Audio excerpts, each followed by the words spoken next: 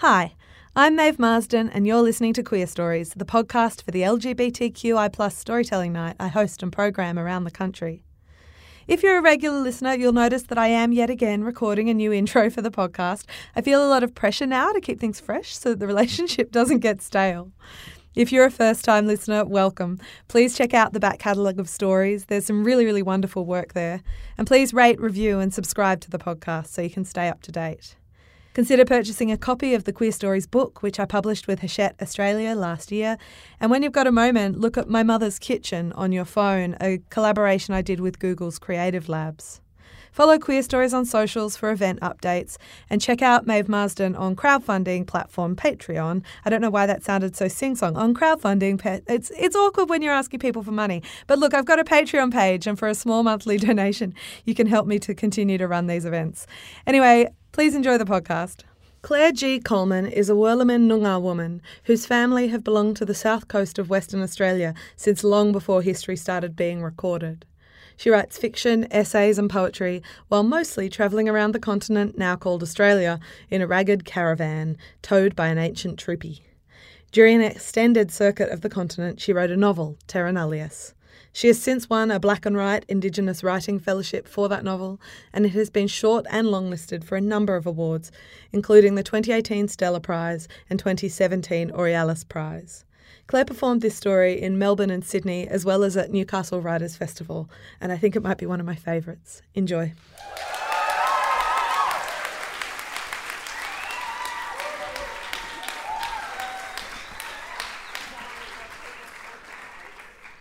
I want to tell you the story of a pair of old ducks I used to know. Gertrude and Mildred were their names, or as I call them, Gertie and Millie. During my darkest times, when all hope seemed lost, when I could not see a way out of the quagmire I was living in, they were my best friends.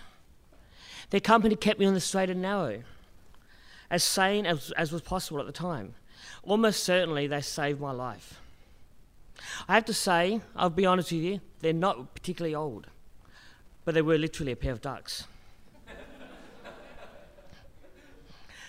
My parents visited Melbourne, and my dad and I spent a whole weekend building a duck pen. Fenced it in chicken wire, we made a shed out of stolen pallets and old roofing tin, and we half-buried a baby bath with a brick in it near one end for them to stand on. We went to Queen Victoria Market in Melbourne, where there were still live poultry sellers there, and chose them. Khaki Campbells, good layers, mission brown, mottled with green iridescence and copper. They were so very pretty. We brought them home in a cardboard box lined with a towel. We put them in a pen to get settled and gave them a good feed. Now, don't fucking judge me for having ducks in my backyard in Melbourne. For enslaving animals. If I had not bought them, adopted them, they would have gone the way of all the other ducks in that duck pen. Wrung necks and an oven or a soup pot. Now, Gertie was braver. She would bound out of their shed, where they were safe from the weather and from the foxes that always appear when ducks are around, looking for food and quacking her brainless little head off. She'd walk tall, quacking across the backyard. I think she must be part runner duck. She had the right stance, but she was way too chubby. She would sit on my feet and demand to be cuddled, while Mildred went down the backyard and stared at me balefully. Gertie was the first to try all the new food. Like the garden snails we collected from the veggie patch and threw in their pen. Well, after a while she tried them. After a long while, as both girls stared at the slow-moving things with shock, when Gertie got brave and tasted a snail, she made the most joyous sound I've ever heard from an animal, and soon there were no snails in the yard. It was also Gertie who ate the frog. I saw the legs of the poor frog as it slipped down, still kicking down her throat. Ducks will be ducks, and Gertrude was one hell of a duck. Millie was more classically duck-shaped, if a little chubby. While Gertie was too lanky for Khaki Campbell, Millie was too round. Maybe she was partly some boxy meat breed.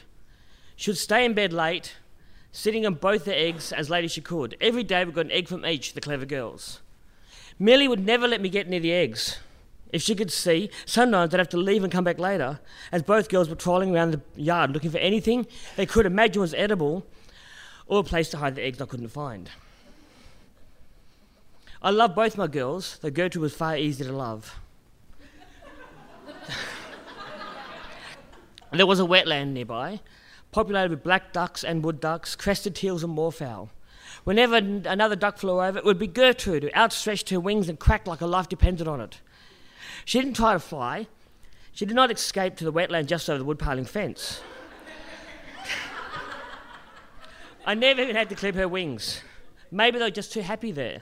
Maybe they're just too fat and couldn't get off the ground if they wanted to.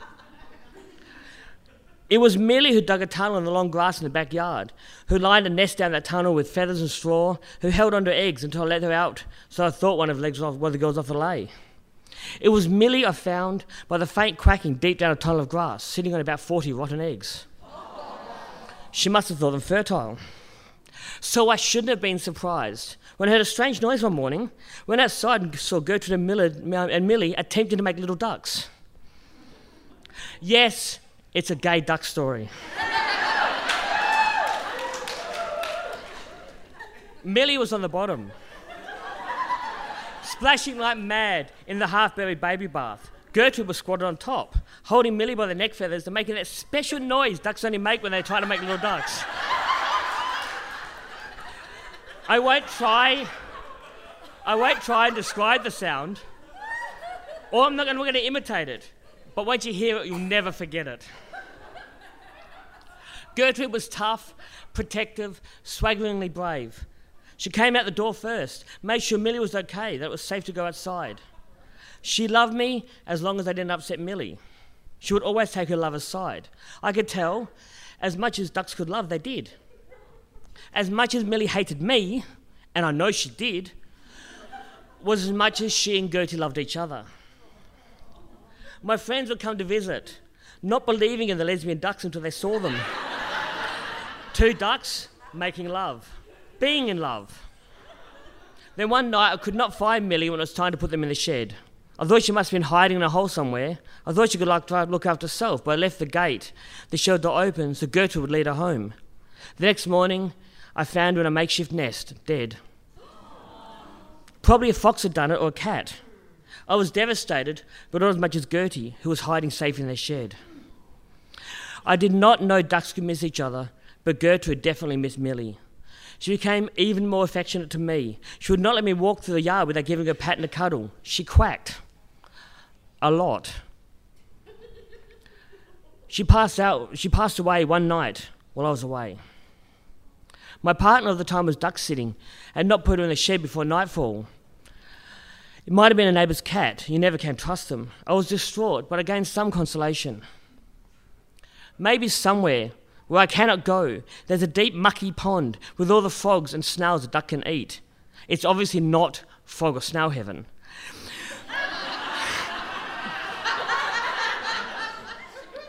There the lovers, Mildred and Gertrude, met again.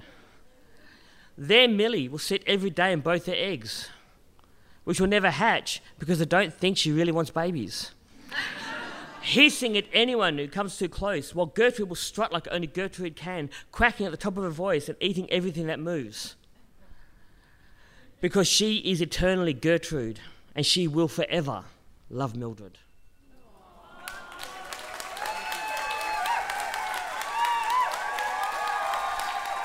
Thanks for listening. Please rate, review and subscribe to the podcast and consider signing up to my crowdfunding page on Patreon. Small monthly donations help me keep my business afloat as an independent producer and artist. And in exchange, you get discount tickets, giveaways, merch and that warm glow of supporting the arts.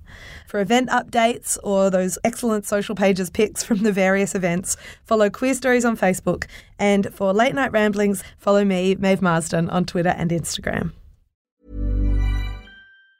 Hi, I'm Daniel, founder of Pretty Litter. Did you know cats tend to hide symptoms of sickness and pain? I learned this the hard way after losing my cat, Gingy. So I created Pretty Litter, a health monitoring litter that helps detect early signs of illness by changing colors, saving you money and potentially your cat's life. Pretty Litter is veterinarian developed, and it's the easiest way to keep tabs on your fur baby's health right at home. Go to prettylitter.com and use code ACAST for 20% off your first order and a free cat toy. Terms and conditions apply. See site for details.